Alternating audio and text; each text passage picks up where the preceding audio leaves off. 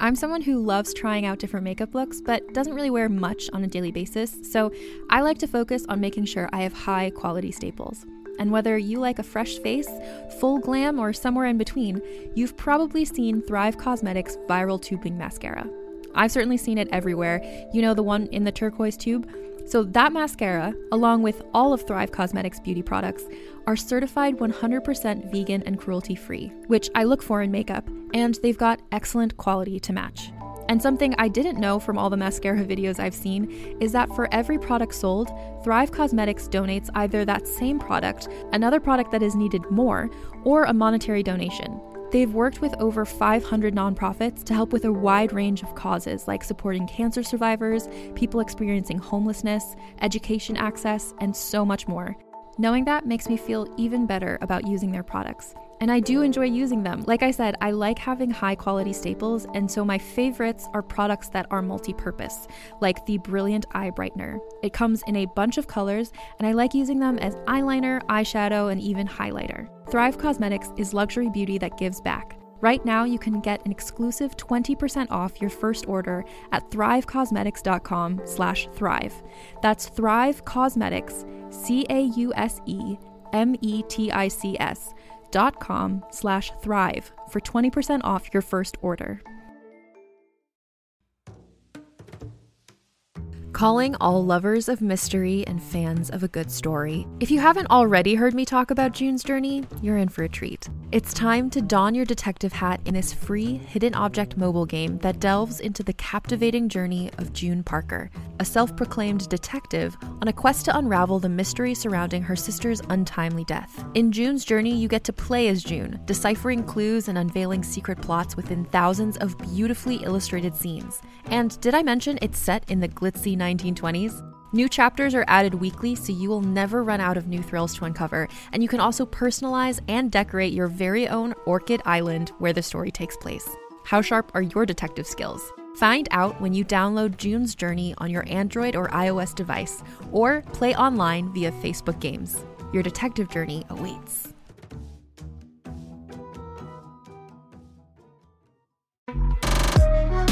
All right. Everyone, welcome to the All Dick is Trash podcast.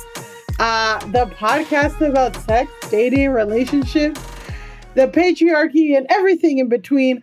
I am your host, Millie Tamarez, and I am joined by a special guest co-host who will co-host the next few things. We miss Candy. We love her very much. But I have a co-host for the next few episodes. Folks, distinguished guest, which I hear is the gender-neutral term for ladies and gentlemen, and I like it. Everyone give it up for Rashid Green! Woo! Howdy, howdy, howdy. Yes. So you are going to be hosting the next few podcasts with me, but I just want to get the listeners, before we get into everything that I've been doing and catching everyone up on my life, these people probably want to hear about you. Who are you? What do you do? Where are you based? How do we know each other? I'm based in Baltimore, Maryland. Actor, writer, sometimes producer in Baltimore, Maryland. I do improv, sketch, some dramatic acting, and scripted theater. And Millie and I go way. Me and Millie go way black. No. People don't think we grew up together, Rashid. Way black when. Millie and I know each other from way black when. We've known each other for like 5 or 6 years. Was it 2013? May 2013 or 2014. I want to say it was 20. It was probably, I think it was 2014. So that's like 6 years then. Yeah. Yeah, because it was 7 years. Or no, 2014. Yeah. So Millie and I know math. Yeah. So Millie and I met. Yeah, it was 6 years in June because DCM we met at Del Close Marathon. It's a comedy festival in New York City, hosted by RIP, Rip, UCB. If I could figure out the foghorns, I would do that, the air horns. But I guess I can on my phone, but I have a weird guy DMing me, so I'll hold it off. I did it with my mouth. Phone. Yes, so then we met at DCM. Okay, so tell us more. So, and you're based in Baltimore. Yes. And the funny thing is, Millie met us. She met I'm in an all-black improv troupe called Casually Dope. And back then we were called Minority Report. Yes, you guys used to be called Minority Report. Yes, and we were like, it was our first Del Close marathon, and we were hyped. And we were like, oh my god, we're the only troupe from Baltimore. Excuse me, we're the only troupe from Baltimore, DC area going to Del Close. No, and then we found out there were more DC people. But we were the only troupe from Baltimore, and we were really hyped. And our slot for our performance. So for those who don't know, Del Close Marathon, it's literally like 24 hours. It's 72 like 3 hours. 3 days. It's like 72 or like 60 hours straight of comedy, like which shows at 5 in the morning, 3 2 in the afternoon, 3 a.m. Like all this whole like thing, and it's over like 12 theaters. It's just sad because like UCB didn't know, like Upright Citizens Brigade didn't know how to make money from it. But it really did bring together all these really great people. And I've met so many people in my life through those festivals. But what were you going to say about it? No, we were just really hyped. And our that first year, we were at the theater at St. Mark's. Yeah. By NYU. And we were like, oh, we doing DCM. And we get out there and they're like, you get 15 minutes on the stage. No ifs, ands, or buts. And we were like, no, okay, for sure. Cool, right on. And we get out there and it's Millie and like 3 other people in the audience. And this white dude was up front, dead to the world, sleep. Mouth open. And I'm talking about sleep. It was just funny because it was like we heard Millie's laughter in the emptiness of that theater. And even though probably one of the only times my laughter was reassuring to anybody. I was like, oh, thank you. Someone likes us. And then you came up and introduced yourself, and we were at the party space, and it's been on ever since.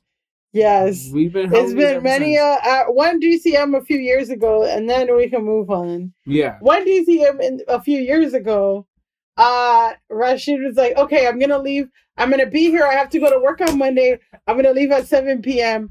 The party space, like there was like an after party spot where like all the performers could go chill. And like there was a DJ and it was lit. So Rashid's like, the party space is down the street from the bus station.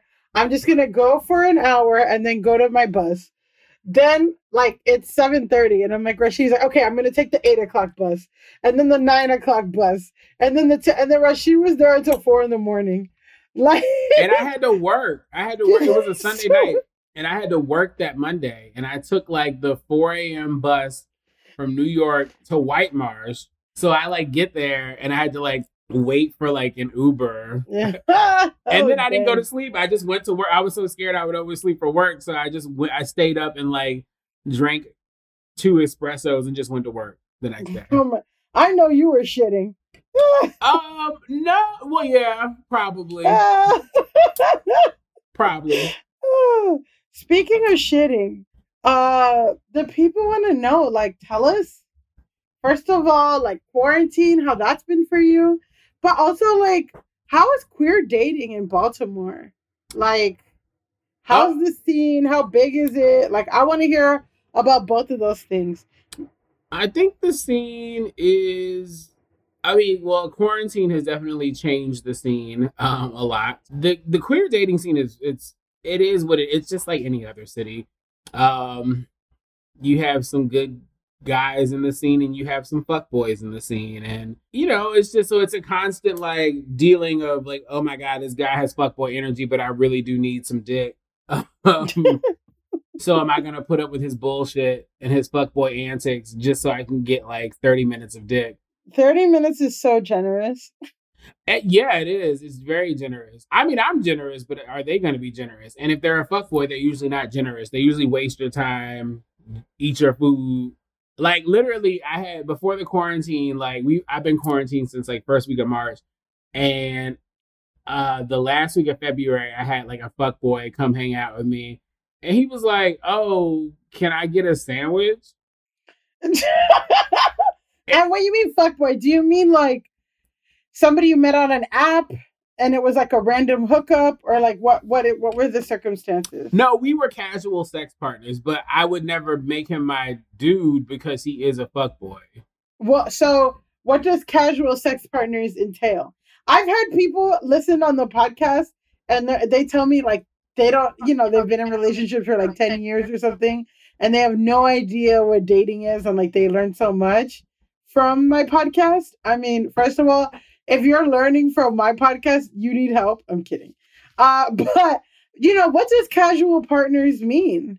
Like, is it once a week? Is it like every few weeks? Is it every few months? What is that? No, it's like and then how does it go? Like, it's probably like once a week. And and they text like they come over in the middle of the night or something, or no, you guys hang out. Sometimes they'll be like, hey, what are you doing? I don't really do like the last minute. I'm not like a last minute, can I come over and fuck type of guy. Usually, I don't like that either. Yeah, usually I'm like lining it up. I'm like, hey, I'm going out tonight around 1. Do you want to meet up? Not, you know what I mean? Like, I'm very like thoughtful and intentional because I'm not a fuckboy. I'm mindful of other people's time. So to you, fuckboy means somebody who's not mindful or considerate of other people's time. Yeah, and other people's space and other people's feelings and other people's, like they're not mindful or intentional about. They're self-absorbed. Fuckboys are self-absorbed, and they're not sensitive to the needs of others. So they'll waste your time. They'll eat your food. They'll smoke your weed. They'll drink your liquor. And sometimes the dick is worth it. Don't get me wrong. There's a lot of fuckboys, you put up with the bullshit because the dick is good. But sometimes it's like, dude, you cute, but you're not that cute for me to I know, yeah, exactly. Like, you're not that cute for me to be putting up with your bullshit. Like, you're not Tory Lanez. Tory Lanez! He's 5'5". I mean, not to say short guys can't be cute, but he is. That's so funny. He is. That's so funny that that's the first. He's a little pocket cutie. You can put him in your pocket. A short king for sure. Yes, that's so funny. He's no Tory Lanez. I feel like his mom was. So the guy asked you. I feel like Tory Lanez's mom was always like, my son is a king. My son's gonna be a king. And I feel like his mom also drives a Nissan Maxima when she said that. Oh, not the Nissan Maxima. My friend. She hooked up with this guy first time ever, like having hooked up with this one guy. And after they had sex, he's like, hey, I'm going to make some food. And she's like, okay, at her house, And he like makes eggs at 3 a.m. after they have sex. And she's like, what the fuck? Like, strange. He made eggs at her house? Yeah, no, he's like, what do you have to eat? And she don't have anything to eat ever. So all she had was eggs, and he made himself eggs. That's the thing. Like, a sandwich is like, okay, you made yourself like, some turkey lunch meat, a little bit of cheese, a little bit of mustard. That's quick. But like, if you turn it on the stove and melting butter. That's the line. Yeah, like that's the line. You pulling out my pots and pans at 3:00 in the morning and turning on my stove, melting butter and shit to get the eggs scrambled. That's a whole different. That's what I'm saying. Like, that's why the fuck boys don't go in my kitchen, because they get too overzealous. Like, I had one come over. He was like, "Oh, you got leftover calamari in the refrigerator. Can I get that?" I was like, "Nigga." I was like, "Sir, you're a grown adult. Like, why didn't you eat like?" Like, I don't understand. Like, cause like he was like, "Oh, I can't get that calamari." Yeah, I was like, I was gonna take it to work for real. Like, yeah. Oh my god. Yeah, I was like, no, but I can't get. Well, first of all, we have to acknowledge that under your definition, if a fuckboy is somebody who's not conscious or mindful of other people, then and you were going to take calamari to work. To microwave in your work office microwave, there you are a fuckboy, because that is awful. No. To microwave seafood in the fucking company microwave. No, pause. I was not going to put it in the microwave. We have a full kitchen at the office, so I was actually going to reheat it in the oven. Okay, not as stinky. No, it wouldn't have stank because I would have wrapped it in the foil, like a little foil pouch. It wouldn't have stunk up the office. And I'm that guy. I Febreze the kitchen Like if I bring something that's smelly, because it's motherfuckers who I work with, they be bringing broccoli and asparagus and shit, and then people Broccoli be like, and asparagus is fine, I think. But I feel like when someone microwaves fish in the like, I had a coworker who microwaves fish. I also don't like fish, so whatever. But I also like, but damn, like for like 6 minutes in the microwave every fucking day, kill me. But anyway, okay, so that's what dating is in Baltimore. People being overly familiar. How's comedy in Baltimore? How's the comedy scene? Well, we're going through some shit with our theater at the moment, our improv theater. Also, we've been closed since the pandemic, but there's been a lot of like online Zoom improv. How do you feel about it? I mean, it is what it is. I'm not like, I'm waiting for physical spaces to reopen. No. Like, I'm only doing the online stuff as an alternative to not being able to perform in person. But I think there's some people who love it. I'm not one of the ones who like loves like doing a Zoom improv set. There's some people who like love that shit. I'm like, oh, y'all like this shit? I don't even know if I've done it like maybe once or twice, but even a Zoom stand-up set is like, but like it's better than nothing. But I can't imagine Zoom improv. That must be rough. Yeah. But yeah, what's going on with your theater? And you don't have to name names or anything. Oh, I should name names. I'll be that messy. I'll be that messy broad. No. So our theater is going through some growing pains. There were some allegations of racism from some staff members, our leadership at the leadership level, the executive level of our theater, and our managing director was dismissed due to being combative. It's weird. He was dismissed because of what he did on.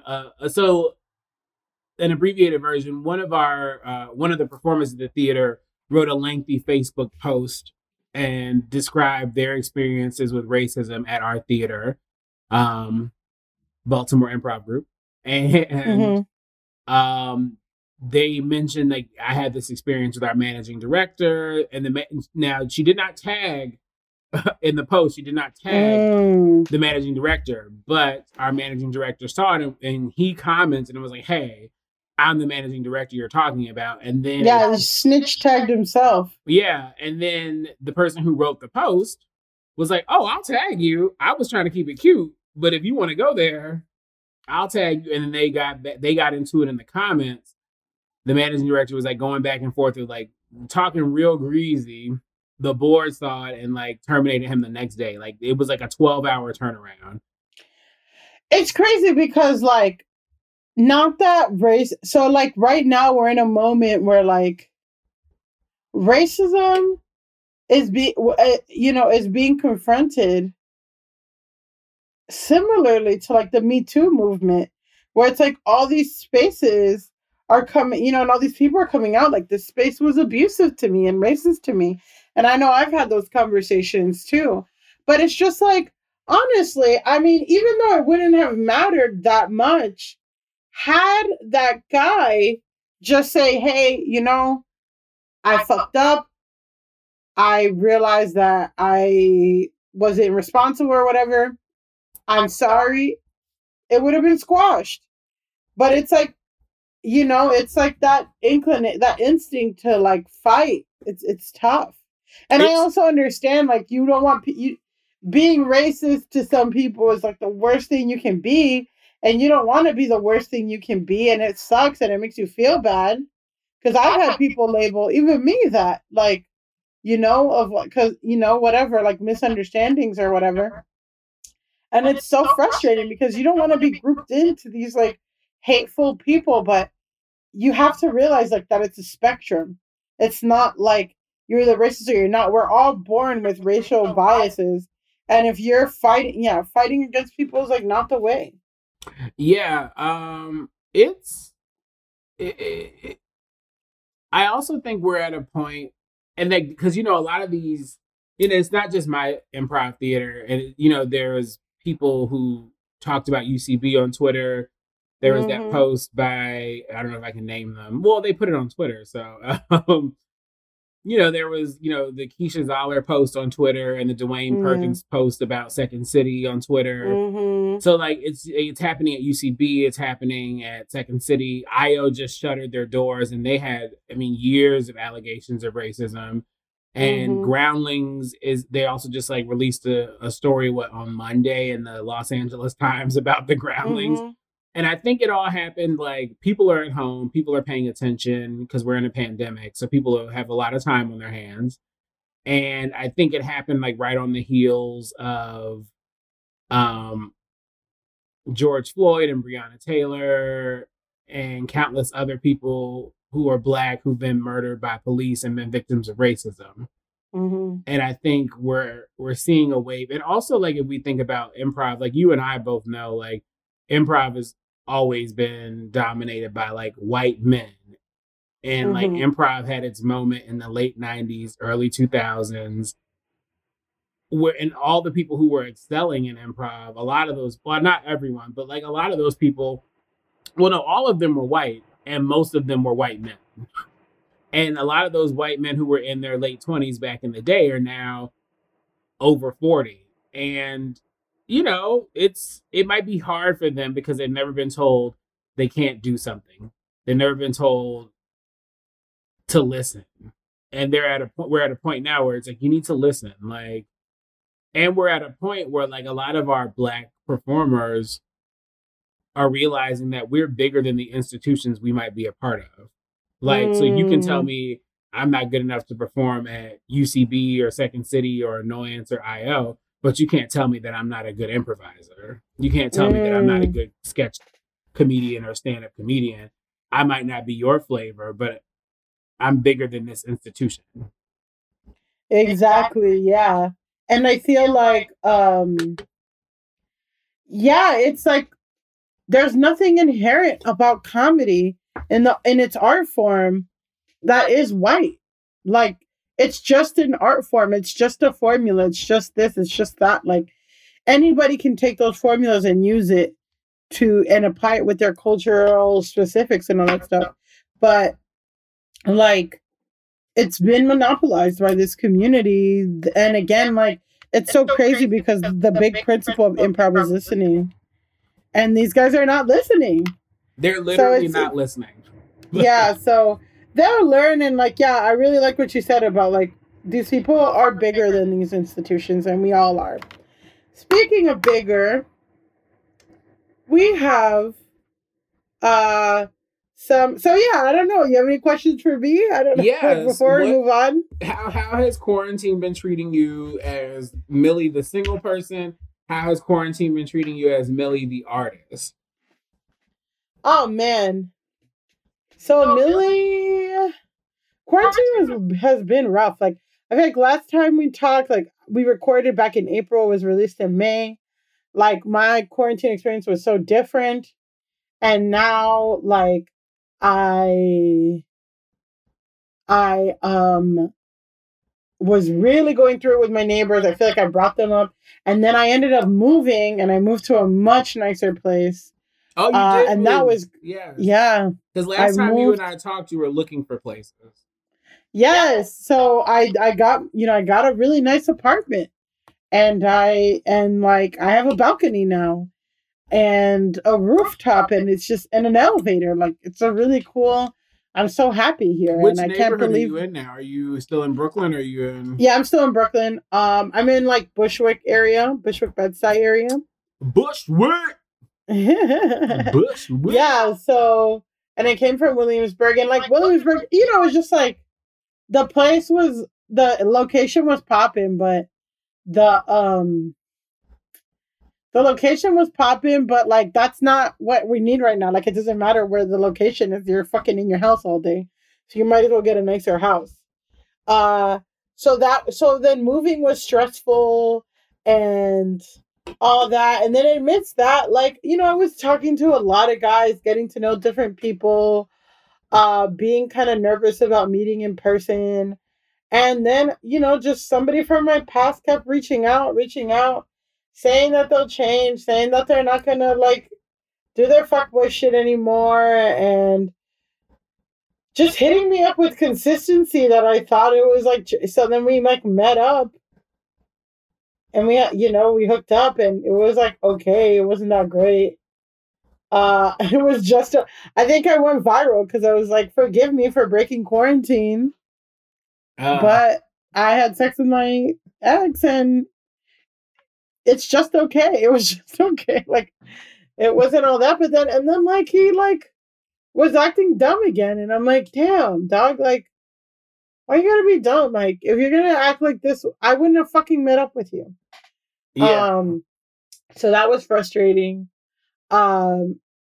Like, but overall, I mean, there's some lonely moments, and I guess like the first time we had hooked up, like, it was very overwhelming for me, of like to go from not having hooked up with anybody for 6 months, not having like touched anybody or anything, like in that way for months, to go to this guy who like, and I think there's just a disconnect on like what we wanted. Like, I think he was just like, I'm gonna rip your clothes off, kind of, not in like a rapey way, but just like, he was much more aggressive than I was. Just like, I just want someone to hug and you know what I mean? Yeah. So you just want to be held. I just wanted to be held. Like, I wasn't held in so long.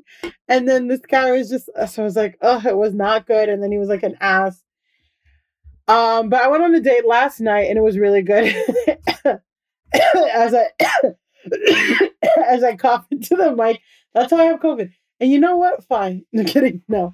COVID's not a joke. But yeah, like, it's not a joke, white people. It's not a joke, white people. As we talk. But yeah, like, so, I had like a really nice day last night, because I guess like me talking to somebody from my past was like out of fear of, I don't know what the future is going to hold. So I already kind of know the past, and I know how it disappoints me. So I figure it won't disappoint me again. But ultimately it did disappoint me, and it disappointed me in a way where I'm like, I should have learned better. Where in like, now I'm I'm like giving somebody else a chance, and we'll see how that goes, and we'll see how he disappoints me, because that's how it goes. Exactly. But I don't know. It's been really fun.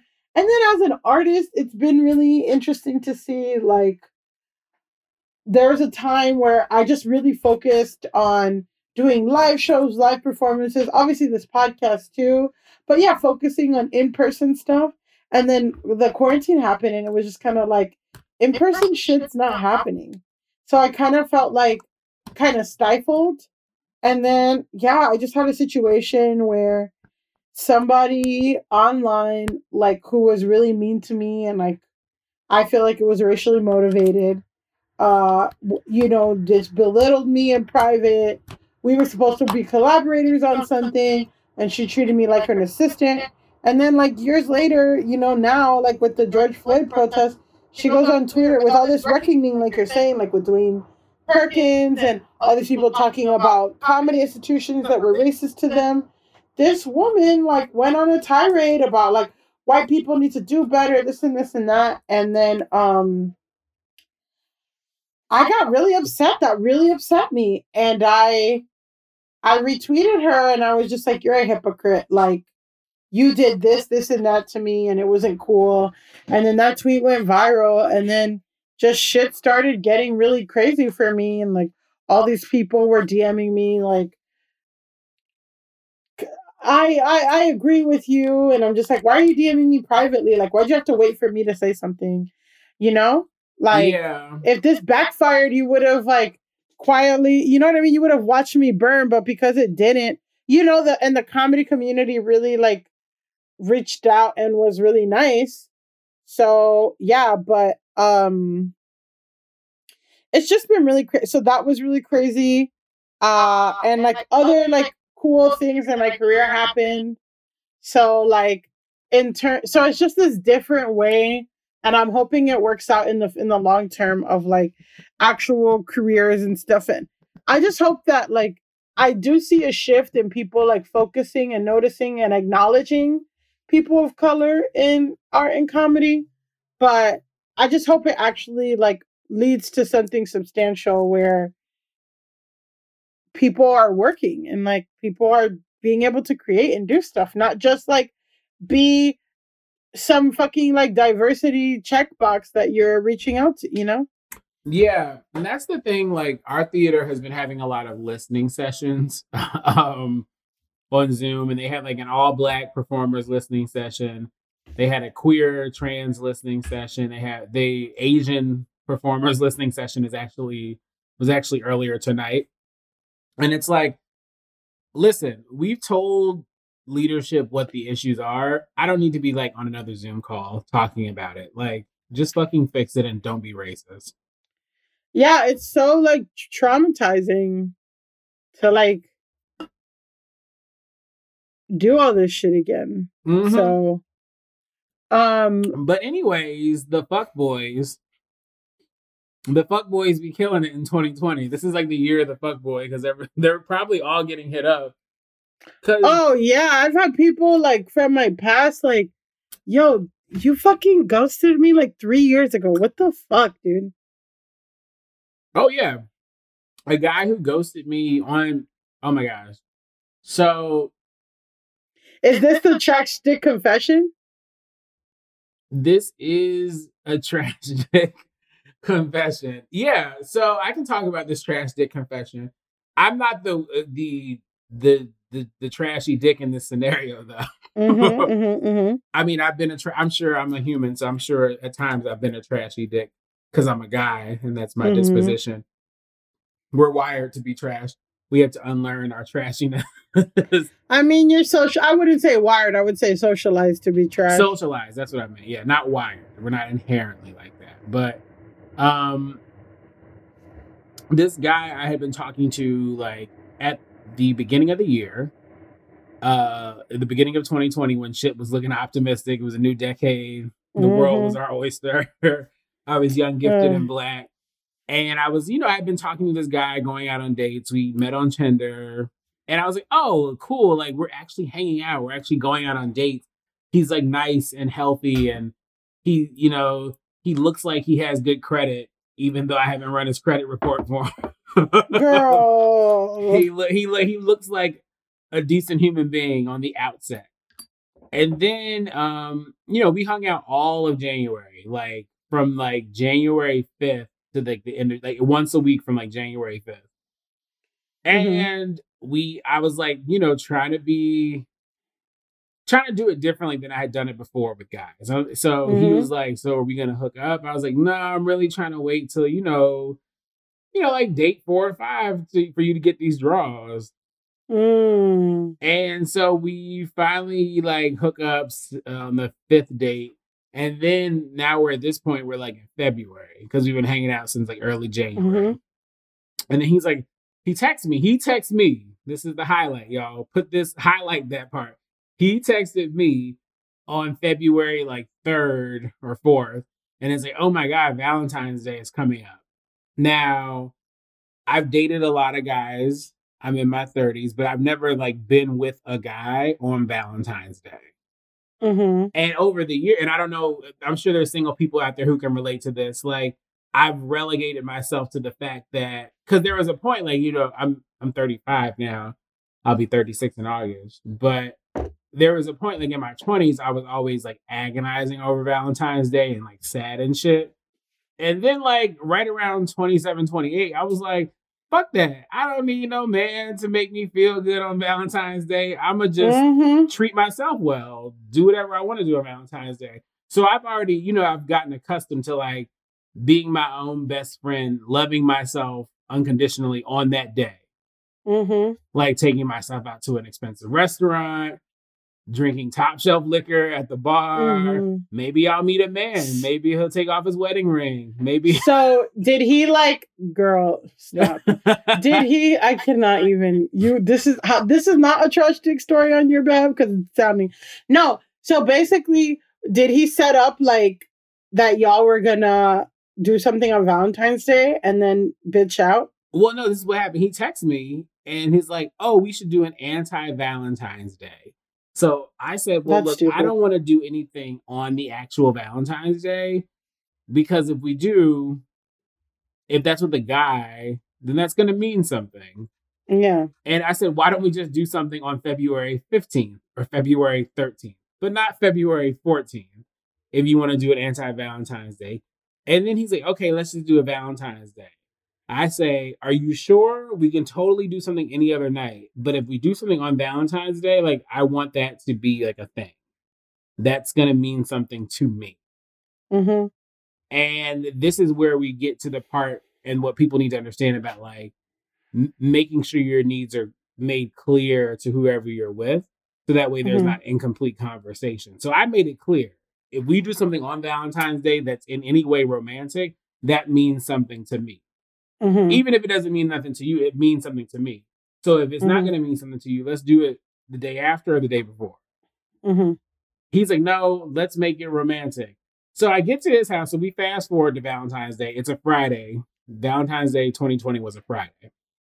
Mm-hmm. I like left work early, went out, bought like a new sweater because I was like, I want to look good. Like I like. I like, you know, went and got a fresh fade, got a fresh, you know, fresh cut, new outfit. I had like got like new shoes, everything. Like I like wanted to like have a good Valentine's Day. And I get to his house and he's fucking stoned. No. Also, like we had made a plan to go out to dinner. Like we had dinner plans at 8. So I get to his house like at 7:30. And also I skipped lunch at work because I knew we were going out to like a restaurant with like multiple courses for dinner. So I haven't eaten since like 10 a.m. like, because I was in anticipation of like going out to like a multiple course meal. So he's high, like he's too high, he can't even talk properly, or? I get to his house and he's like, oh, come sit down for a second. So like 20 minutes goes by and I'm like, okay, so are we going to go?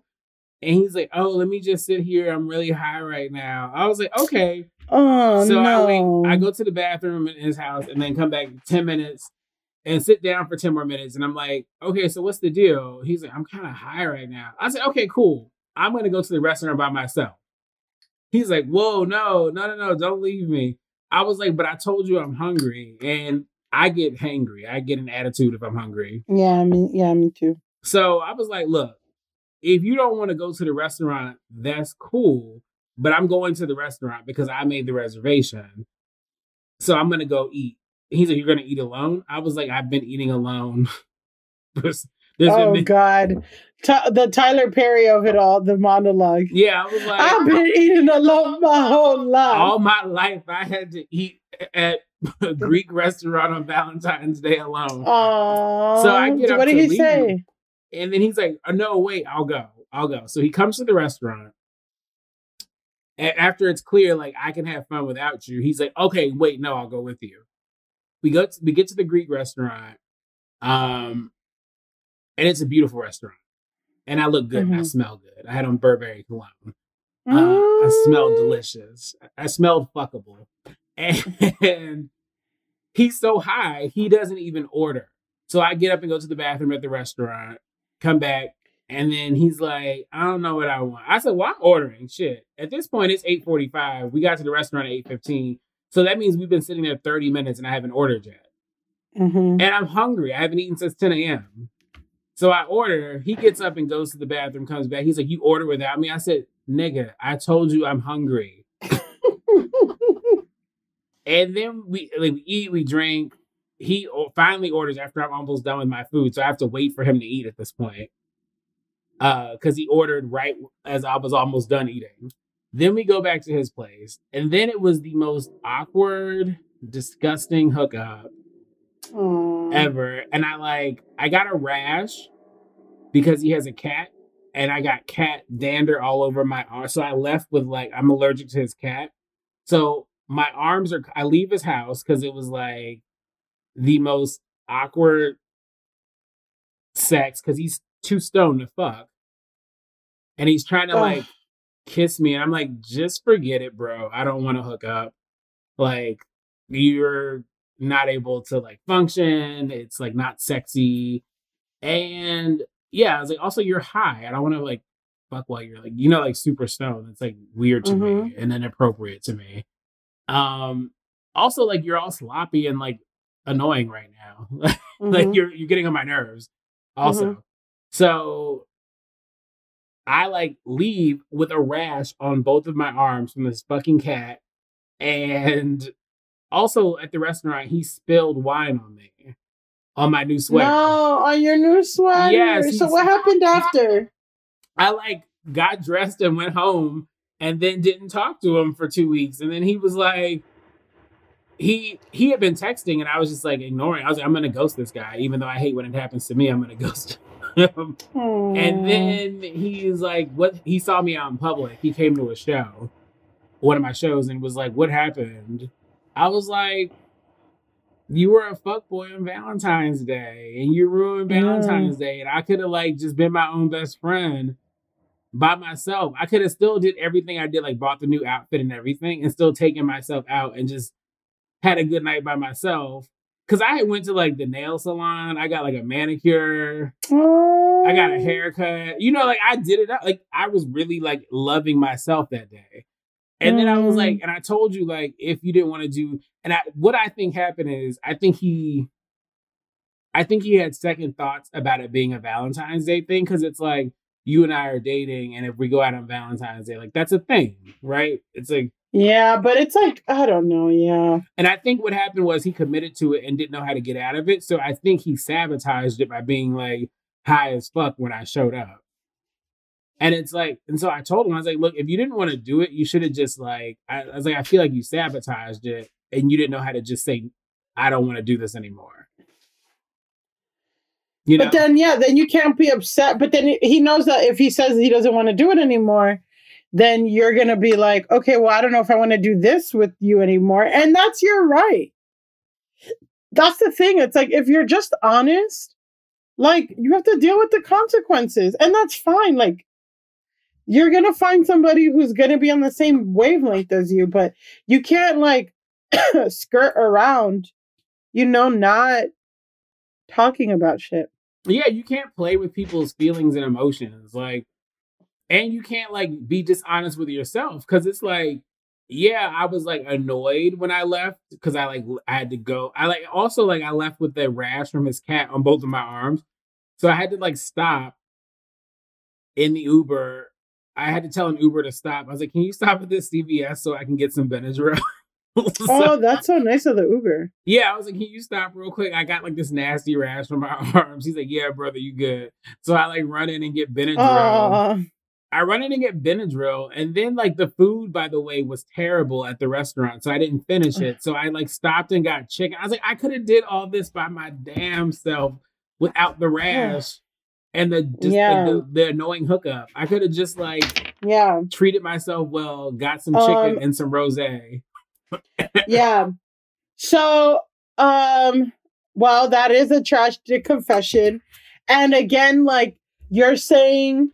That to reiterate your point, he was a fuckboy because he wasn't mindful or conscious of your needs or your wants, and that's fucked up.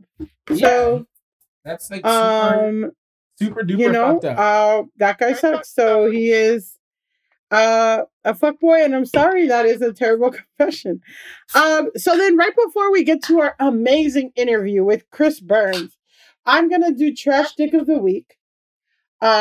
Which goes out to this week, Brian from Hinge, who DMs me or matches with me on Hinge. He likes my photo, matches with me, and then immediately sends me just trying to fuck. Ew. On Hinge? Nope. On Hinge. Hinge is not that site. Yeah, Hinge is not that girl. Hinge is not that girl. I feel like Tinder shouldn't. I feel like it's not anything until you go there with that energy. I'll say that because people are like, how are you trying to find a boyfriend on Tinder? And it's like, I don't have to hook up with anybody just because I've been on an app. Like, you act like this is back page. Like, no one's entitled to me fucking. But I still understand that Tinder is whatever, hookup energy. But Hinge is not supposed to be hookup energy. But guys still are. And it's a fucking pandemic. So he just writes, just trying to fuck. And then I respond, is that a greeting Or you just want to let me know? Do you want me to respond to that? I'm so confused. Then he writes back, just wanted to let you know, I don't want to waste your time. You deserve someone nice. So he sent that to me on like a few days ago, and I didn't respond. Because I'm like, yeah, I don't want to just fuck. I never want to just fuck because it's not going to be good. And I definitely don't want to just fuck during a fucking pandemic. So then I don't respond. So I think that's very clear. I'm like, I'm not interested. And then 3 days later, or like probably like 3-4 days later, he DMs me again. Just here to have sex. What? What the fuck? And then I said, yeah, I gathered that. I am not interested. Best of luck. And then he said, I doubt you'd be interested in me anyway.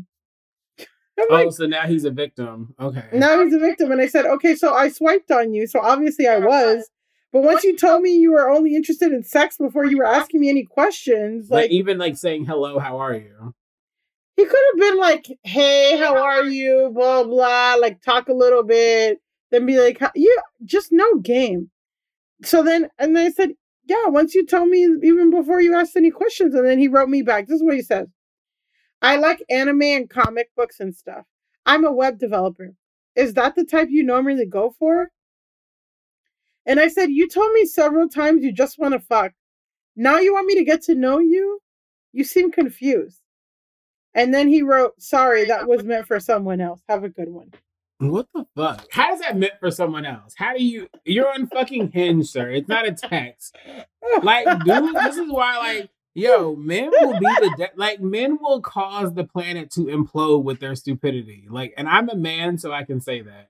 We are going like stupidity and sensitivity, dog. Like, what the fuck?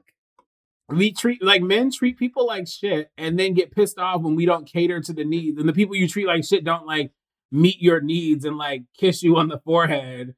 It's like, sir, you reach out, you say, I'm just trying to fuck. Before you're like, hi, my name is so-and-so. I like ice cream. Hey, what's up? How are you doing? How's your day? Dog, something. Or like even ask like, hey, my name is so-and-so. So what are you looking for on this app? I even don't like that, but I will respect that more than just trying to fuck. I like what are you looking for in this app because it means they're somewhat mindful. Because then I can say, I'm looking to go on dates. I'm looking for romance. And then they'll say, oh, I'm just looking to get some dick. Okay, cool. We want different things. No need to waste each other's time. Sure. But for me, I'm like, what I'm looking for depends on the person. You know what I mean?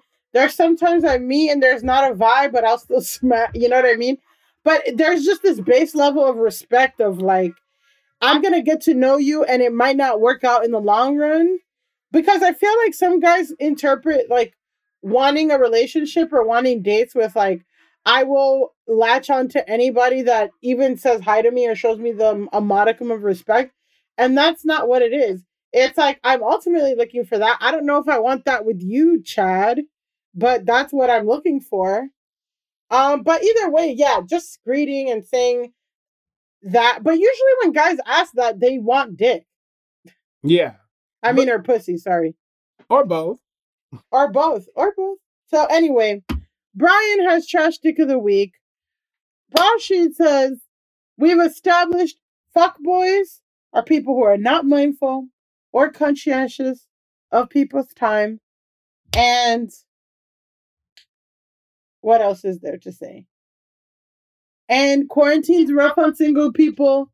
And all dick is trash. Comedy theaters are trash. And racism is stupid. So, I'm so excited for our guest today. We have Fat Carrie Bradshaw, a.k.a. Chris Burns, on the fucking mix. I'm so excited. Stay tuned. We love you. Thank you for helping me out, Rashid. I'll see you in a few weeks for the next episode.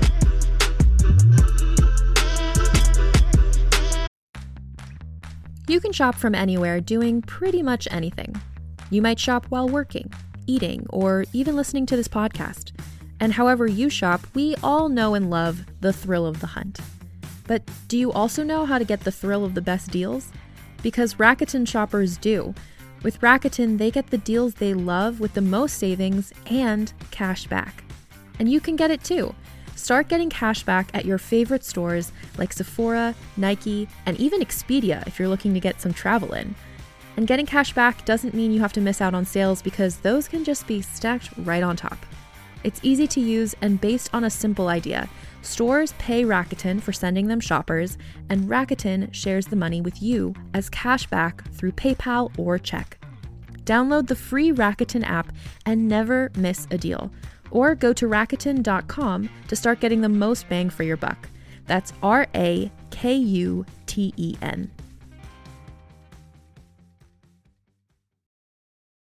Hey there, this is Justin Bartha. I made a funny new podcast, King of the Egg Cream. It has the greatest cast in the history of podcasts with actors like Louis Black. I'm torn by my feelings for two women. Bobby Cannavale. You can eat it, or if someone hits you, you can put it on your cut. Melanie Linsky. I wonder what these marvelous things are that look just like boiled chicken feet. Jason Ritter. I can break things and pick locks and kill people. Michael Stuhlbarg. The whole point is to inspire people that they should make themselves better. Ari Grainer. No, don't whet its appetite. What are you, an idiot? Me, Justin Bartha.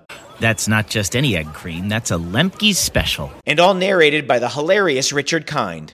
This is the story of Harry Dalowitz and how he rose from nothing to become New York's King of the Egg Cream.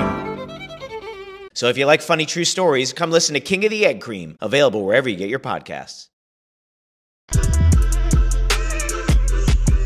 Everybody, welcome to the All Dick is Trash podcast.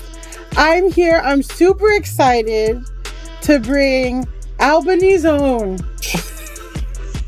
Christopher Burns, a.k.a. Fat Carrie Bradshaw on Twitter and on Instagram.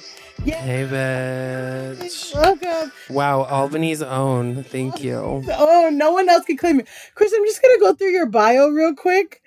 Where'd you get this bio from? Exactly. So this is a bio. This is what we do for, if you've listened to any other All Dick is Trash. I know you have listened to all of the All Dick is Trash. Yeah, I've listened to all of it. I binged the shit out of it. Just like I've listened to everyone's gay. Which was canceled in November. What? So how you enjoying those new episodes? I knew that. You can listen to my new podcast, Middle Children. Okay, we'll talk later. But hit me with this bio. From Albany, New York. Moved in with your uncle after college to pursue comedy after a week of improv classes. Co-host of Middle Children, The Bachelor, The Taylor Strecker Show, and formerly ? But now it's confirmed, Everybody's Gay podcast. Betches Content Queen with a K. Creator of Sitters and Straight Marriage and multiple Real Housewife musical reviews. Drag performer, Fat Carrie. You're almost on American Idol. What? Where did you find this? You walked 2 miles to the Kmart for the latest Donna Summer album. That's true. Hold out. You're open to be booked for crying at people's weddings. Yes. And you're in a Karen Walker stan. Where did you get this from? It's just when me and Candy put ourselves together, we do due diligence. So how was that? Was that pretty good? That was pretty good. I'm trying to think of anything that you got wrong. I don't think anything was wrong. I was not sure if you walked 2 miles or 1 mile to the nearest Kmart. It was 2. And I was like 13. I had remember when Donna Summer guest starred on Family Matters? No. As Cousin Luna from Altoona. And she... No, I'm not a homosexual teen. Remember that as if I was there? Well, I didn't know who Donna Summer was, but then she was on the show and she was supposed to be their loser cousin, but then somebody needed to sing at the talent show to win money, and all of a sudden she became beautiful and she took her hair down. And then what was this? Family Matters. Jesus Christ. And so then she sang Last Dance, and I was like, oh my God, who is this woman? And so then the next day I walked to Kmart to get a Donna Summer's Greatest Hits album.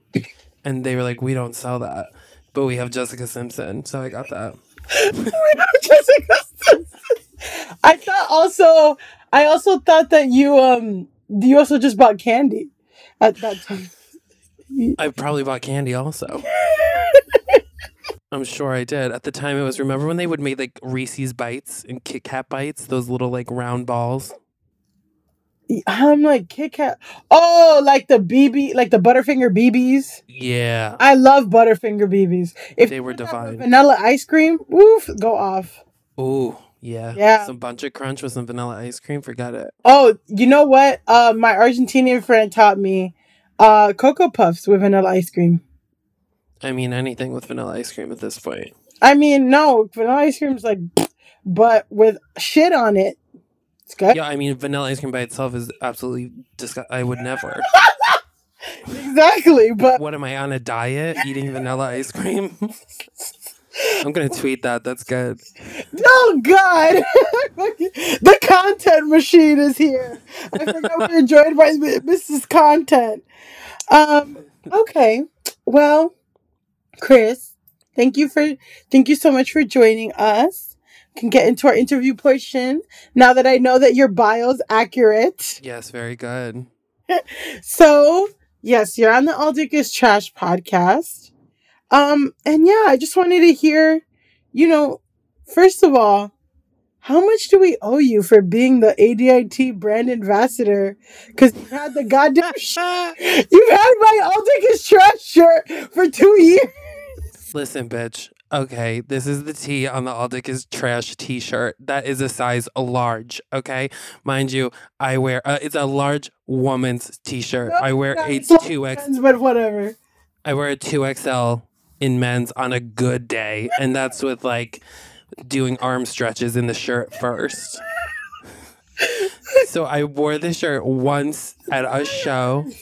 One time, and then I beautifully folded it, and it is currently resting beautifully in my dresser. Do you want me to break a pandemic, a government order to go get it? The show that you borrowed the shirt from was fully 2 years ago, is the thing. But I just wanted to remember you by. But you know what? It's fine. You just gotta let me know how much we have to pay you for SpawnCon. Because apparently you're never getting that shirt back. $1,500 for a photo. You bitch. Damn, and that's the friend discount. Damn, what about UCB? We went to UCB together. What about it? Other tea, you know that UCB Bad Memory Box Facebook group? I even hate that. If anybody knows what we're talking about, this is so embarrassing for you. But there's this UCB, like, because UCB is like quote unquote closing, which I don't think they are, but they're like shutting down theaters and shit. So then all these people put up like all the good memories about UCB, and then somebody made a bad memories one. I didn't know that. Oh, really? Because this is what I was going to say. They made a bad memories one. And then all these people posted like dumb shit. But then I posted just like all the ways that UCB slided me. And like. Amen. Yeah, exactly. They slided. And then after that, somebody posted another thing that was like, who are the people that UCB like completely missed out on? And like, and then everyone, like 3 people named you and like got a whole bunch of likes. So that's what I was wondering. Like, how, if you saw that.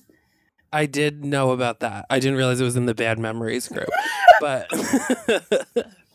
a couple of people did send me screenshots. So I appreciate that very much. And somebody texted me the day that everybody was posting like they're sad, like, oh, UCB's closing, blah, blah, blah. And somebody texted me and was like, I just picture you like drinking champagne and lighting a cigarette on the ashes of It's just like I don't know about you, but like I don't even care that much to even like light a cigarette for it. Exactly. I'm not wasting my lighter on it. Also, too, I don't think it's closing. I feel like it's just gonna open some other way, and then the same people who are like meh, meh, meh, are gonna go back. Yeah. I mean, I feel sorry for the people that like truly live and love improv and that's like their like favorite thing in the whole world, because there's not, I guess, a lot of places to like do that, but that's not the case for me. So Yeah, exactly. Yeah, well, you don't love improv, Chris? like, yeah, you know, I'm going on an improv tour. Listen, I've been on some. So, Chris, you're on the All Dick is Trash podcast. You are a brand ambassador, but Thank you. I want to ask you, do you think all dick is trash? You don't have to say no, but you know. Yeah, I do think all dick is trash. Why? How did you get there? One's never done anything good for me.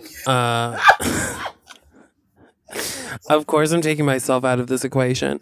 Although, if you talk to other people, you know, I'm sure I would be included in that. But I don't like date that much. At least anymore. But I've had my fair share. Like, I've tried like Grindr hookups. I think like 3 times I tried. Oh, really? How did that go?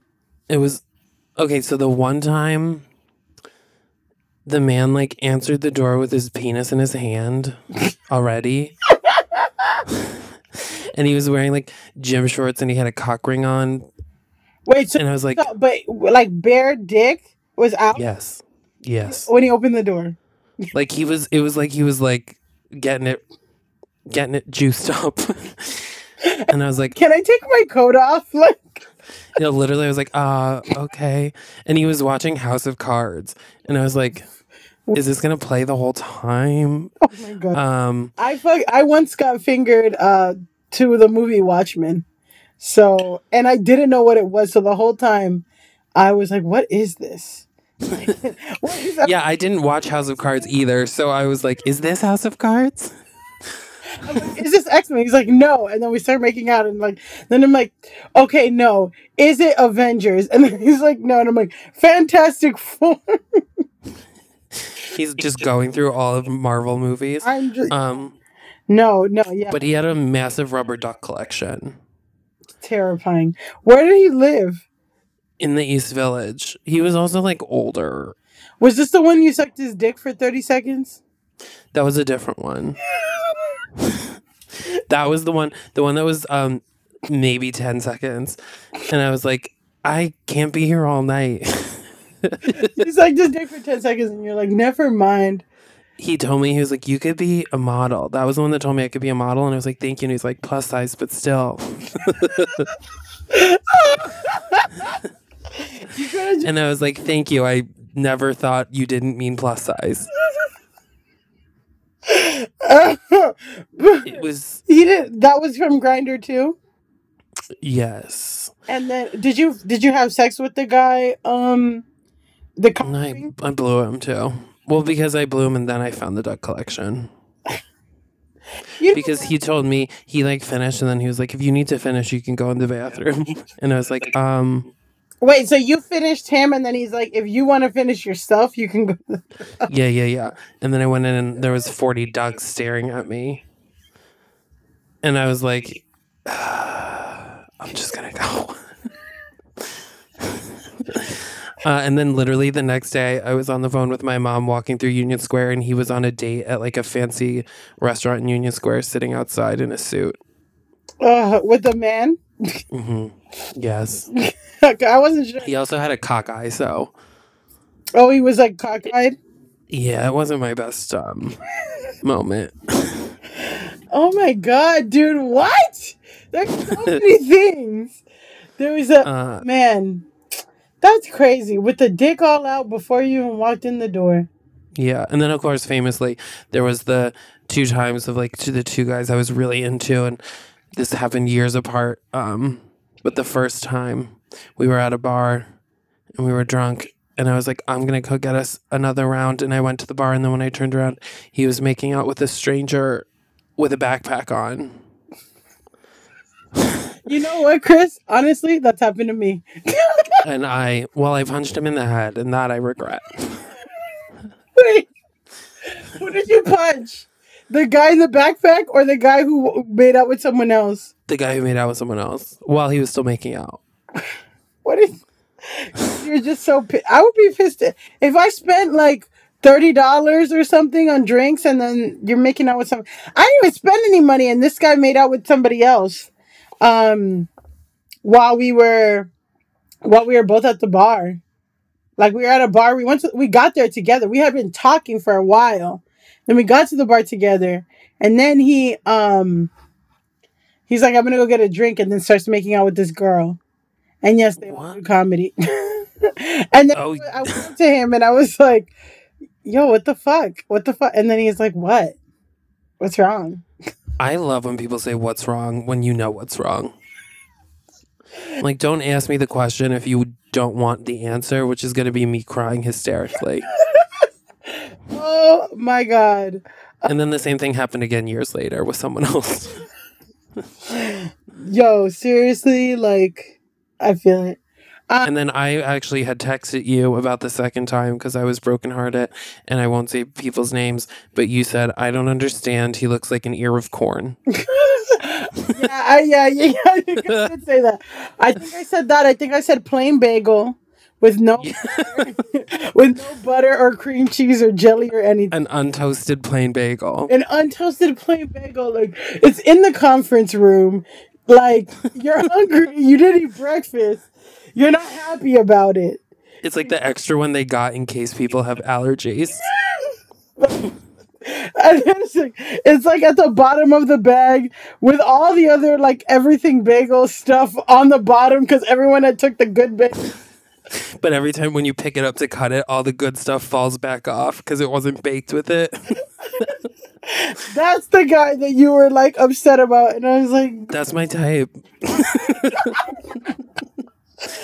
Famously, my type is no personality. You know what? I kind of agree. Like, with me, I don't like a guy who's, like, too obnoxious or... No. Just be very quiet and shy. Yeah. And let me be the one. And you think I'm, like, the funniest thing that's ever walked the face of the earth. And when you meet my friends, you're like, oh, my God, you must just be laughing all the time. I love it. Yeah, that's my fucking favorite. Yeah, I mean, I haven't met it yet, but that's what I'm looking for. I feel like you will find the boring gay man of your dreams with no rubber duckies. Oh, thank you. We'll see. But, okay. So, you said a few things, but what is your most trash dick experience? And it could be sexual, it could be any, like, kind of dating. I mean, making out with another guy while you're getting a drink is pretty bad, but... I know you got some good ones. I'm trying to... Oh, you know what? I think the worst was the guy I punched in the head, like, before. That went on for, like, a couple of years. Well, like, we would hang out and then we wouldn't, whatever.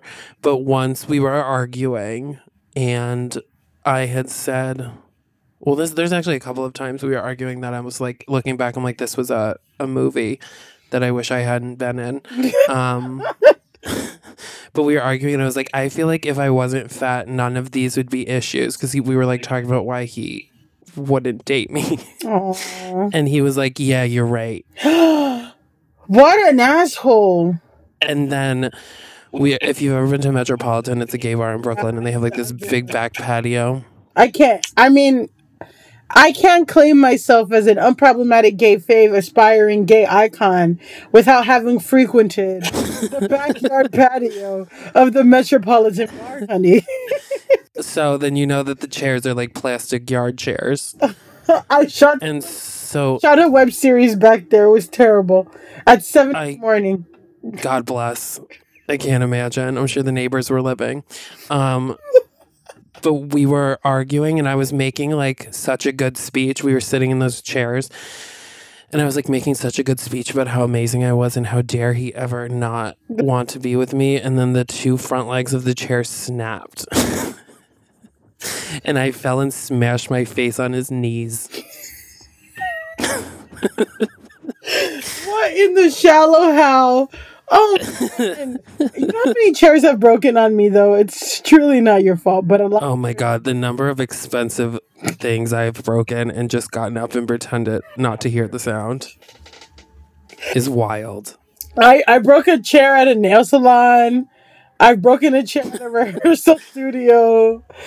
This is the funniest. This is the most recent one.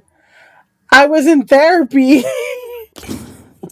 And I was having a hard time. And I went to like one side of the couch and I like plopped myself down like really hard and was like already upset. And then as I plopped myself down, the arm of the couch like leg broke off, snapped in half. I fell on the floor, the whole thing. And then like I could feel that my therapist felt like, oh my God, I'm so sorry. This must be so hard for you. Like that whole thing. And then we had to spend a whole other session talking about the time I broke the couch in therapy.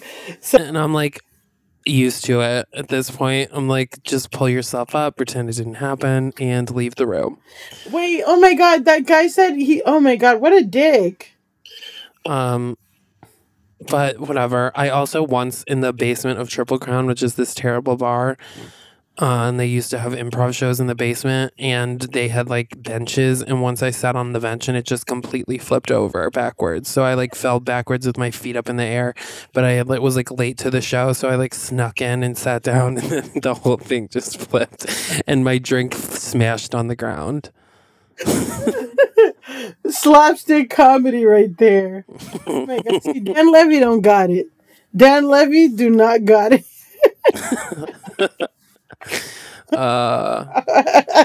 That face you just made. What, looked just like Dan Levy? No, you just. That's what the people say. No, they just don't know any brunette gays. I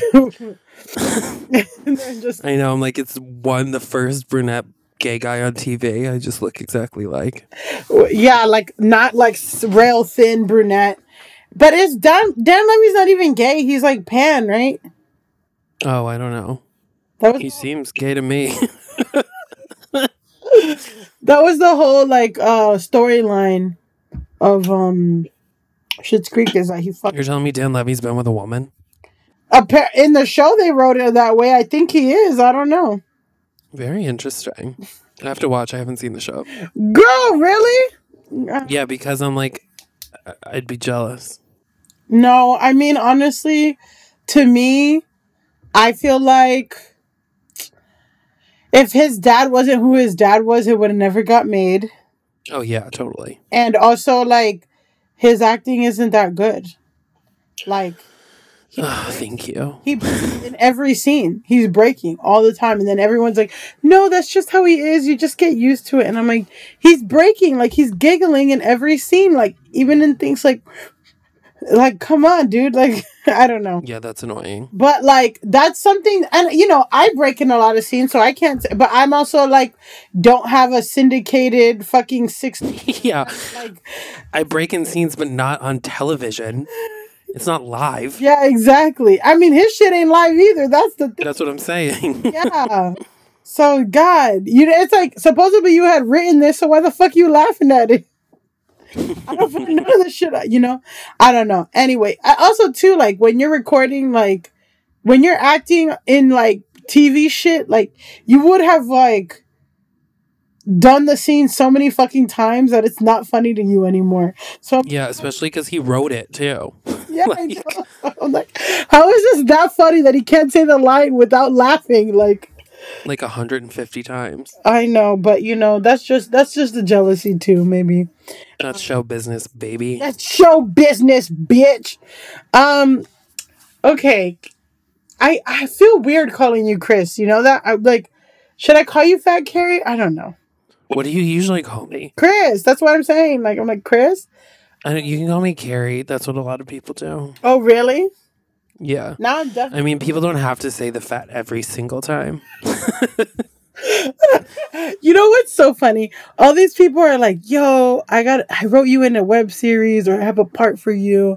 And I'm like, oh, cool. And then they're like, yeah. It's like this fat slut Or like this annoying no lines. no lines. This annoying maid. Like, oh my God. You're just the drunk fat girl that falls over at the bar. And you know, that's trying to. Fuck you. Yeah, exactly. And I'm like, how much does it pay? How much does it pay? $100 for 12 hours. I'm there. You know, a non-union 100, 8 weeks, baby. $100 for 12 hours in 8 weeks.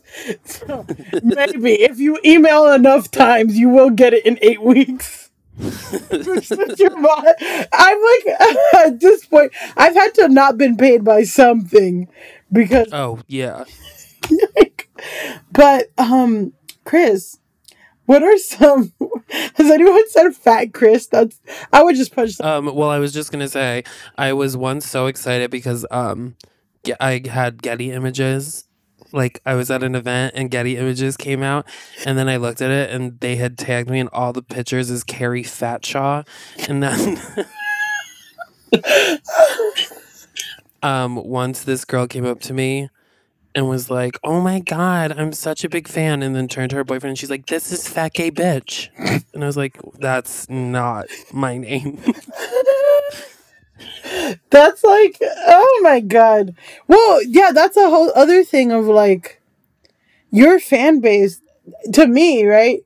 And you can like correct me, but I feel like your fan base is made up of women who maybe don't have a lot of queer people in their life.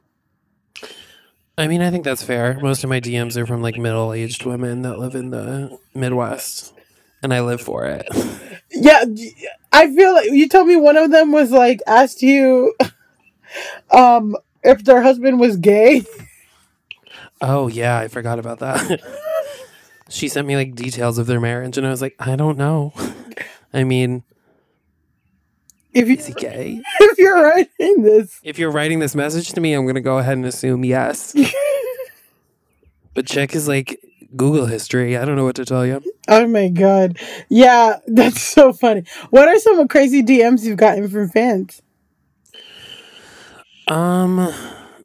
Where's my phone?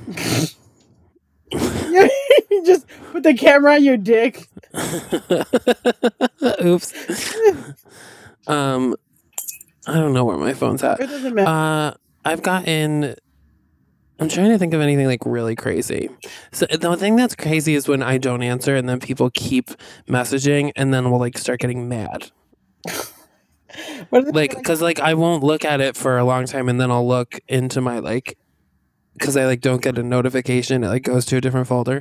And so I open the folder and then it'll be like 8 messages and it's like, really? Well, fuck you. Oh, I did get one actually. So the first message I ever got from this girl, she was like, "Are you single and based in the LA area? Like I have a perfect guy to set you up with." Didn't think anything of it. And then like 2 months ago or something, I posted something about Trump and she commented on the post being like, "Stop, don't post political shit. Like nobody likes you for your brain." Like basically it was like, just post funny shit. And I didn't think anything of it. And then for my birthday, I posted about like donations to Planned Parenthood, and she sent me a message and was like, "Enough is enough. It's finally time to unfollow." And I like saw her handle and I was like, that's the same girl that came at me about the Trump shit. And then when I opened the thing, she was also the girl that was like, "Do you live in LA and are single? I want to set you up with someone." Dude. And I was like, was it a woman? Because she also would comment on things and be like, hashtag only 2 genders, hashtag like marriages between a man and a woman, like things like that. So I'm like, what the fuck? How did you get here? Like to follow me? I was like, what were you expecting if like Fat Carrie Bradshaw, you know? Yeah, I'm not your type, I think. And then first of all, like, do you live in the LA area? No. Yeah, I'm like, do you live in the LA area? And judging by these thought process, I'm gonna say no. Well, you'd be surprised. But well, I know. Like at this point, if you're like getting rowdy for people donating to Planned Parenthood, like, come on. Yeah. Like, whatever. So I blocked her. Okay. So, Chris, what are some red flags that you've chosen to ignore in the past? Oh, I'll ignore them all, babe. I will be driving down the freeway and they're popping up left and right, and I'm like, keep your eyes on the road. What is like the one that you're like, I should have really considered this? If people talk in the first conversation about their therapist and too heavily about their therapist and how like their therapist refused to keep seeing them, that's happened a couple times. Or if somebody tells me that they like auditioned for TV shows that I know that they didn't. Like any like major blatant lies, I would say, are red flags that I'm like, I know this is a lie, but I'm going to continue having this conversation because I'm lonely. But wait, people lie about auditioning. Auditioning is so degrading. Like, you truly do not need to lie about it. You can probably get it. And like, is there anything more degrading than a self-tape? I feel like self-tapes are worse than like going in person. Like, yes, you're in your place, but you don't even know if they open the file. And they're asking, no, self-tapes are the most degrading shit in the world. They're like, take up all this memory in your phone and do a 360 spin. Like, oh my God, like, stressful. But yeah, like, why even lie about an audition? Like, and then when people give you notes on the self-tape, I'm like, it's been taped. Like, I'm not doing it again. You want me to hang a sheet from the wall again? Like, or like, can you like get a different background? I'm like, no, that's my house. Like, it's like, yeah, maybe if you fucking pay me, then I can afford something a little bit better, asshole. Yeah, and it's like for $50, the whole thing. Oh, fuck. For like, and then that's also my shit. If somebody's like, oh, I have this web series, I have this role for you, can you come for this audition? Yeah, I like, I'm nobody, but I'm not, I won't audition for a web series. No, like if somebody's like, I wrote this role for you, come audition, and it's like an unpaid web series, I'm like, absolutely not. No, like, hell no. And if it's for anything else, yeah. I started getting pissy about unpaid web series of like, first of all, I'm not auditioning. That's an absolute no. But second of all, I'm also like, I'll do your fucking web series, but you're not going to have me there all day if I don't have any line. You know what I mean? Like, yeah. I'm not just going to be there like on hold for fucking 8 hours. Like, I have to, like, if my shit is one line, I'm there for the one line and I'm dipping. Like, yeah, totally. But I went like, hey guys, I'm not staying for. They're like, no, you're in all the scenes, you just don't have any lines. I'm like, okay, whatever. And it's like, no, then I don't want to do this. Like, I don't want to be an extra. Yeah, I know, exactly.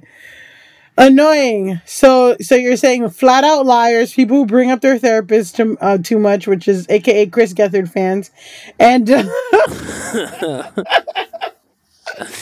I'm trying to think of other things. Oh, this is like, sounds horrible.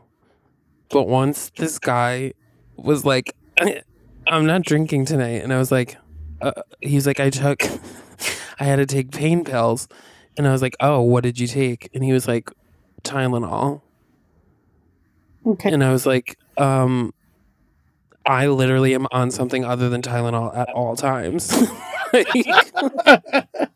Oh, so that's a red flag for him or for you? Because I feel like that. I'm sure it's a red flag for him, but for me, I know it's going to be a red flag for him, so then it becomes a red flag for me. True. If I can see them seeing my red flags, that's a red flag. No, that makes sense. Yeah, because there's like guys who don't drink or do any drugs or anything, like.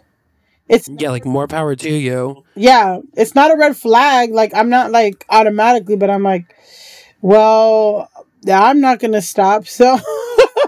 Yeah, no, truly, I don't care. You can tell too by their like facial reaction if they actually care or if they don't. Yeah, yeah, and there are a lot of people who don't care. I was talking to my one like sober friend, Sarah Boatwright, who was a few weeks ago, and there was this guy, and we were like. We dated fucking like 6 or 5 years ago. And then he hit me up on Christmas to say what's up. and we were supposed to go on another date like this year, and then he started making excuses. Like the day of, he was like, "Oh, actually, I forgot that I'm doing dry January, so I can't meet." And then I'm thinking like, okay, he's just fucking flaking on me. Fuck this guy. And Sarah was like, "No, Millie, like he's just really trying to be sober, and we should support him. You can go to like a sober bar, because there are those, there are bars that you can hang out with and they sell cocktails, but they don't sell alcohol, and all this shit."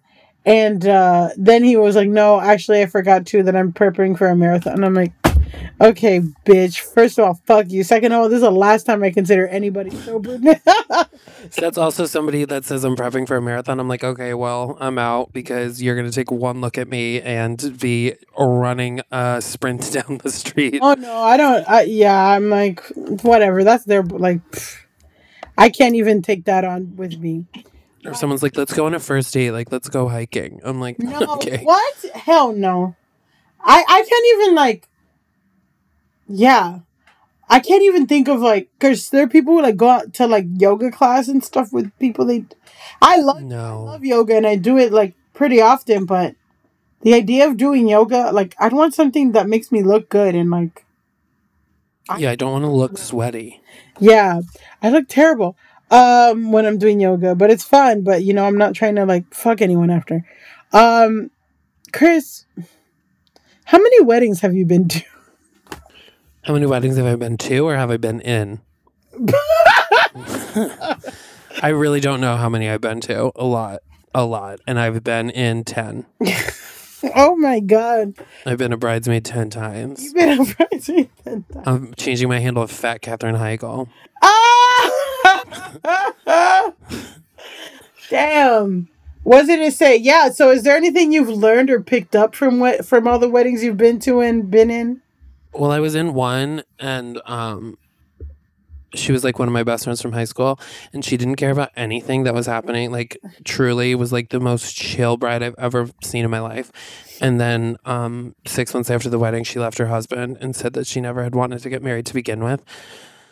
So now that's kind of a red flag to me. If a bride is like really not into the idea of any of the planning, I'm like, she doesn't want to do this. Oh, man. Also, too, I would be so like, I haven't gone to a wedding yet that they like broke up. But yeah, if I'm spending like $500 on shit, like. Oh, yeah. I mean, they were together for like 7 years before the wedding, so it didn't seem like that was going to be the case, but. Damn. Lo and behold. Damn. Okay, so if she doesn't, if she's not like super into it, okay. Any other things that you've grasped? If you can't afford to have an open bar at your wedding, scale it down. I'm sorry, not for me. Like, if I go to a wedding and it's a cash bar, I'm like, absolutely not. Yeah. Like, I gave you a $150 gift for this. Gifts. Like, I hate to be like my presence is a present, but it is like. I mean, it depends on the person, I think. It's also. If it depends on where the wedding is, because, yeah, but even still, I went to a wedding in New York and I didn't give shit, so, like, I don't know. And, like, if it's beer and wine, I'll take that, okay? I don't need, like, top line everything. But okay. You can pick up a bunch of cases of wine, okay? You're getting married. Yeah. No, I'm talking about gifts. Yeah. Gifts. I'm like, I don't even know if I've ever given anyone a wedding gift. I'm also like, if people walk out of these weddings with, like, enough money for a down payment on a house. So, I want the gifts, okay? I'm the one going home alone. You're going home to your beautiful life with your beautiful lover. Give me a break. I'm going home to nothing and overdraft bank account notice. And 3 roommates that are killing each other.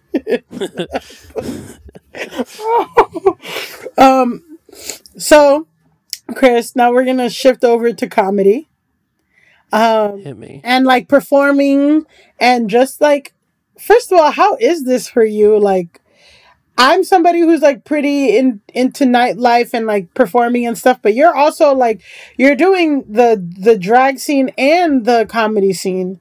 So yeah, hear how this like has been for you. definitely miss that. I definitely miss also, like, because I just had so many things. Like, I felt like I was, like, opening for someone in New Jersey. I was opening for someone in Connecticut. Had, like, drag brunches lined up. I was hosting Drag Race viewing parties at a bar. So I had, like, a lot of things that I was like, okay, these are things I've been working towards for so long, and then this happened. So, yeah, I definitely miss all of that, and I'm also afraid of, like, the places that could potentially not reopen. Yeah, when we're back. It's scary. Damn. But we'll see. It was also I turned 30 like 2 weeks ago, and so like the day before my birthday, one of the drag queens I performed with was like, "Oh, we're supposed to be having the last brunch of your 20s today," and we've been talking about like getting lit for my last brunch of my 20s because it's a crazy brunch anyway. And I was like, "Yeah, bitch, I know what we were like planning on doing today." But you know, it doesn't matter. Like No, I know. That's why I'm like, in the grand scheme of things, I feel like if I was out of the city, but the city was still going on as it was, it would have been different. Like, yeah, no, but the city's. Yeah. Like, I know that I miss the city, but I also know that the city is not like there. So. Yeah, exactly. Like, even if you're here, you still miss the city. Yeah. Because the city is not what it is. But you can drink in parks. I mean, not. Can you? Because I think you got in trouble for it. Okay, I did, but I mean, it depends on where you go. That cop was just having a bad day. He usually doesn't care, but he was just on he felt like doing his job. But then I went a few days later to a different park and drank, and it was fine. Oh, good for you. I'm really just killing it. Okay, Chris, so without naming names if you don't want to, or naming venues if you don't want to, but if you do, please go ahead and spill. What's been your most trash experience in comedy? Oh. Wow, that's like yeah. Everything blends together. I feel like Triple Crown's probably the worst. You could not pay me to set foot in there again. What about it? It's crazy. The first time I ever performed there was a fire. Was that the fire where they locked all you guys inside and you guys could have all seriously died? No, I think that was a different one. This was literally like I think the first time I ever performed. It was like 8 years ago, and I was on stage and somebody ran into the basement and yelled fire. And then nobody like moved because they thought it was a joke. And then the guy came back and was like, "I'm serious, there's a fire." And so then everybody had to like leave, and the fire department came, and had been a fire. Also, the bartenders there are so rude. Yeah, they are. And they like, I'm like, I'm buying drinks, okay? So like, knock off the attitude. Food there. I have gotten French onion soup. I have too. I've gotten the chicken tenders. Me too. Those chicken tenders were always so huge. They're like, amen, big as my hand. I'm like, damn. This is a full cutlet. Yeah, it's like a cutlet cut in half. Like, damn, y'all. What did she do to you? I also once did a drag show, and it was in Washington, D.C., and my friend was like, that booked it, was like, okay, they're like paying for our hotel and whatever, and they're paying us to do it. And it was amazing. So we're on the bus there, and he was like, okay, so the hotel fell through, so we're just going to stay at my friend's parents' house. Oh my fucking God. And we had to stay in the basement of his friend's parents' house, which was like very nice, but still. And then I was like, what time is the show tomorrow? And he was like, it's at noon. And I was like, it's at noon. And he was like, yeah, we have to get there at like 11. I was like, we have to get up at like 6 in the morning then to get ready. And he was like, yeah, I'm setting my alarm for 5:30. And we got there, and it was not a show, but it was a continuing education class at American University. And it was like senior citizens in an art class. And so we had to do a number and then stand there for 15 minutes without moving while they drew us with like fluorescent lights up. And You don't realize how ridiculous it feels to lip sync until it's to a senior citizens in fluorescent lights at a museum. To no responsing, like, except for like the one lady that has a gay son that's throwing dollar bills the whole time. How much did they pay you? 20. Like $150, which is pretty good. Yeah, that's not bad. Hey, listen. And was it right then, or was it like 8 weeks later? No, it was right then. Oh, you know what? Hey. Yeah. It was the senior citizens know how to pay people. We'll give them that. There's very little that I wouldn't do for $150 cash on the spot. But there's definitely random bars. There's so many like bizarre bars in Brooklyn, I feel like, that have performance venues, quote unquote, that I've done shows and I'm like, this was a mistake to do. Oh, for sure. All the fucking time. When it's like 11 p.m. and I'm like, I came here for one person to see me like bumble over my set. Oh, man. Well. 'Tis the life. I miss it. I mean, that's what we miss. So we can't do anything. Chris, what's your dream project? That's my dream project. Like, if you could do a dream project in the world. I want my own TV show. That's my dream. What kind of show would it be? Like a exotic pornographic. No, I'm just kidding. Okay, so Normal People. Have you seen Normal People? No. There's a lot of fucking in that show. Like, a lot. Every episode, there's like... It's really good. It's a really good show. But there's a lot of fucking. It's good fucking too, but... No, like, it's like, you know, they had like an intimacy coordinator. And like, they made it so like... It looks very real and like intimate. It's like... So, it was so cool to see how they did it. And they would put blush on people and shit. But like, anyway. Ooh. I know. See, that's my nightmare. Having to have a sex scene like... on camera. I would be so... anxious. But what kind of show? So, okay, so it's not like Girls then, because if you don't want a sex scene. I mean, I would do it. I would just be nervous. Well, yeah, I think everyone would be nervous. But yeah, I would say like an HBO E type show. HBO or E, because those are two different things. No, like an HBO-esque. Oh, HBO-esque. Okay. Not HBO or E. Or E. I'm like, or E. So the soup or...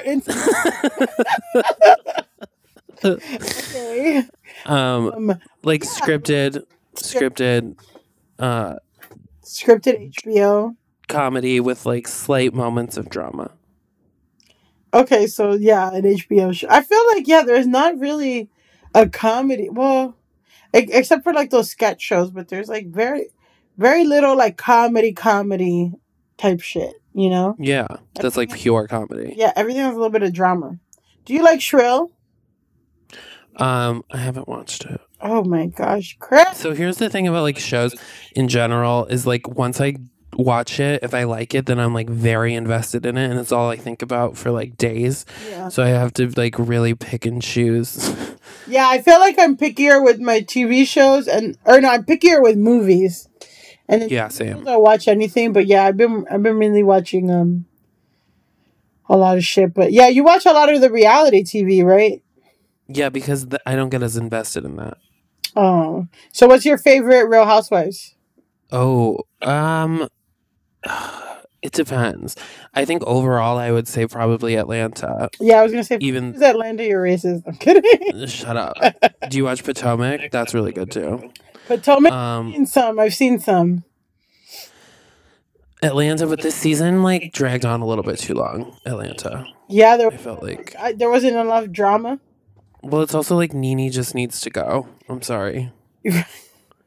She doesn't doesn't get along with any of the girls, so like she just won't be at things. It's really bizarre. But also they all have different things, you know? Dallas is bad. I'll say that. I don't like Dallas.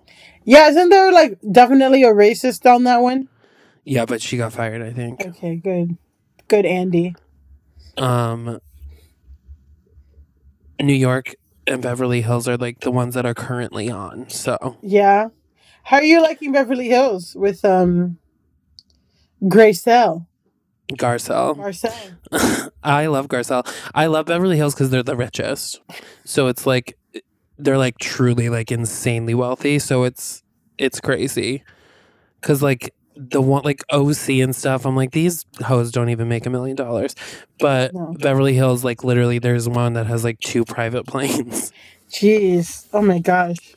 I didn't even know that. Wow. She's like 40, but her husband's like 85. And he was the lawyer in the real Erin Brockovich case that like won for Erin Brockovich. Oh, really? Yeah, and he's the only lawyer in like the United States that has ever won a $1 billion settlement. Oh my God. Now I'm interested because I didn't. And she's like a drag performer. She was actually just in Broadway until quarantine. She was just in Chicago on Broadway. What's her name? Erica Jane is her stage name. Oh, okay. That's so funny. All right. Well, good to know. Yeah, check it out. All right. Well, we're heading toward the end of our segment, our interview segment, but we always end with a nice little lightning round. And I just go through a list of things and you tell me if they're trash or not. Okay. And and then we'll talk about anything that sticks out to you after, but you got to be quick. Okay. Dry hand jobs. Trash. Monogamy. Not trash. Murder hornets. Trash. Dallas BBQs. Not trash. Big Ange. Oh my God, not trash. Sliding into Kardashian DMs. Not trash. You bitch. Dixie Chicks. Not trash. Applebee's. Trash, but I still go. Pause. Cruella DeVille. Oh my God, not trash. Icon. Bratz dolls. Trash. Ricky Martin. Trash. Did you just pull all of my favorite things from online? Some of them, and then some of them I'm like, I know he's gonna have like Candy did a lot of them, and then I did obviously Dallas BBQ and Applebee's because I'm just curious. I have gotten drunk at Dallas BBQ a lot of times. I used to work at Dallas BBQ, Chelsea and Times Square. Oh my God, how was that? I used to be a photographer for Dallas BBQ. Annie Leibovitz. Yeah, exactly. I used to take pictures of people at their tables and then turn them into keychains and then try to sell it back to them for a tip. I know. So Dallas BBQ, because I also used to work at Dave & Buster's too. And Dallas BBQ, there was always like a couple, like they'd be like, "Oh, can you take a picture of us?" And I'd be like, "Yeah, fine." And then they'd start making out, and then they want me to take a picture of them making out, like and kiss, and turn it into a keychain. And then you'd go home with them. Yeah. Apparently, like, oh geez. So yeah, and then also too, somebody said, and I really like this hit home for me, and I want to hear your reaction of like the theater gays, like the white theater gays who are like so rude to service staff, don't know where they're gonna end up in 5 years. Yeah. I worked at a restaurant in Chelsea for years too, so I get it. Yeah, no, but also too, like I just remember one time I had this table of like gay teens, and they were so fucking mean to me, and I'm just like, y'all gonna learn one day. I remember once when I was working at the restaurant, I waited on like 2 16-year-old boys that were like on a date, and I wanted to be like, you have no idea how lucky you have it, you little pieces of shit. Oh man. Wait, didn't you get convicted for murder? No, I did not get convicted for murder. I almost got charged with attempted murder. Oh my God, I'm so sorry, Chris. The long story short on that is I like had a crush on the straight kid. I was straight at the time also. I was only 18. We were working at the grocery store together. He was upset because his girlfriend broke up with him. He was not upset. He just wanted attention. I left a note on his car that said, "Come out or die." And then we all went out that night. And he got like really drunk. And then in the morning I woke up to literally hundreds of missed calls because they couldn't find him. But they found so I drive down to where we were and there was 1,000 cop cars there. And I get like ambushed and they had found the note that I left on his car. And he literally was in the bed that because he was so drunk, I put him to bed in this bed and he was in that bed. He just was under too many comforters and they didn't see him. So they almost you killed him.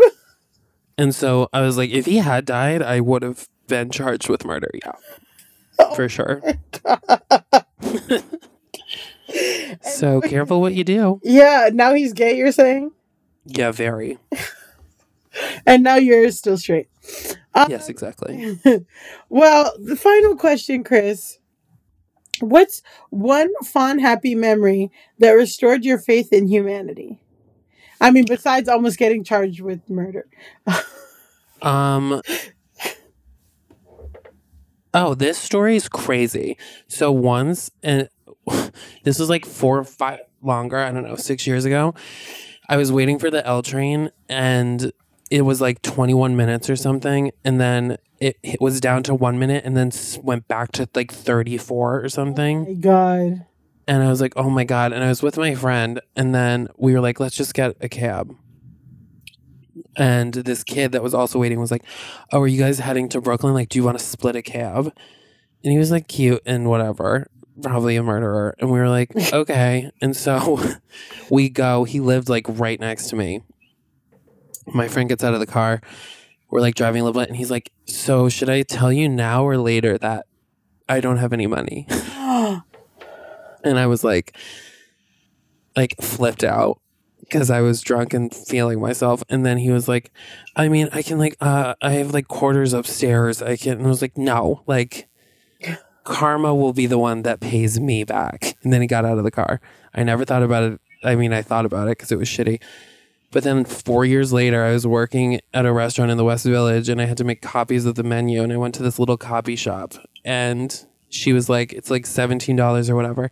And this guy puts a 20 down on the counter and was like, I got it. And I like looked up and he was like, you said karma would pay you back. And it was him. Oh my God. And I was like, oh my God. It was so weird and like crazy.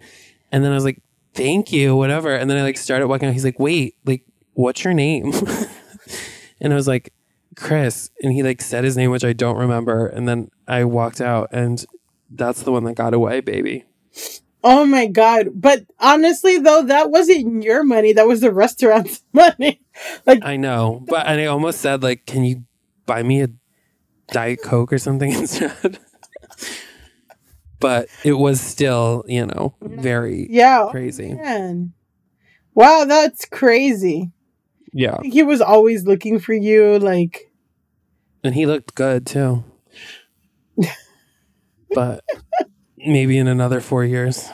Serendipity Reboot is calling your name on the Freeform channel. I hope so. On the Lifetime Movie Network. I'd watch it. Same. Because I watched the Meghan Markle story, part 1 and part 2. You know what, Chris? Different cast. Was Vivica Fox in both? No, bitch. It was. She's the mom in every Lifetime or Hallmark movie. Lifetime's actually really intentionally trying to market to Black women, so they do like the most auntie ass fucking, produced by Mary J. Blige movies. I swear to God, they did a biopic of this one gospel group in the 70s. It's like, oh my God, you guys aren't even. They did the Toni Braxton biopic. Like, who's watching this?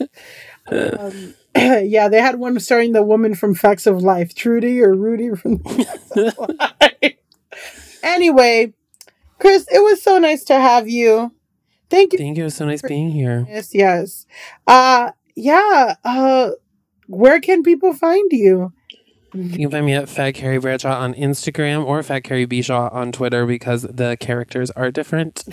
And you can listen to my podcast, Middle Children, wherever you listen to podcasts. Everyone's getting Middle Children. And my podcast, The Bachelor, wherever you listen to podcasts. All right. Well, thank you so much, Chris. Yay! All Dick is Trash. Bye. Thank you for listening to the All Dick is Trash podcast. The All Dick is Trash podcast is produced by Candy Haro, and we are part of the More Banana Podcast Network. Our founder and managing producer is Kate Moldenhauer. If you would like to share an anonymous confession, email trashdickconfession@gmail.com. And don't forget to follow us on Instagram at ADIT Podcast. And of course, you can always follow me, your host, Millie Tamaris, on Twitter at Millie Tamaris. Stay classy, y'all.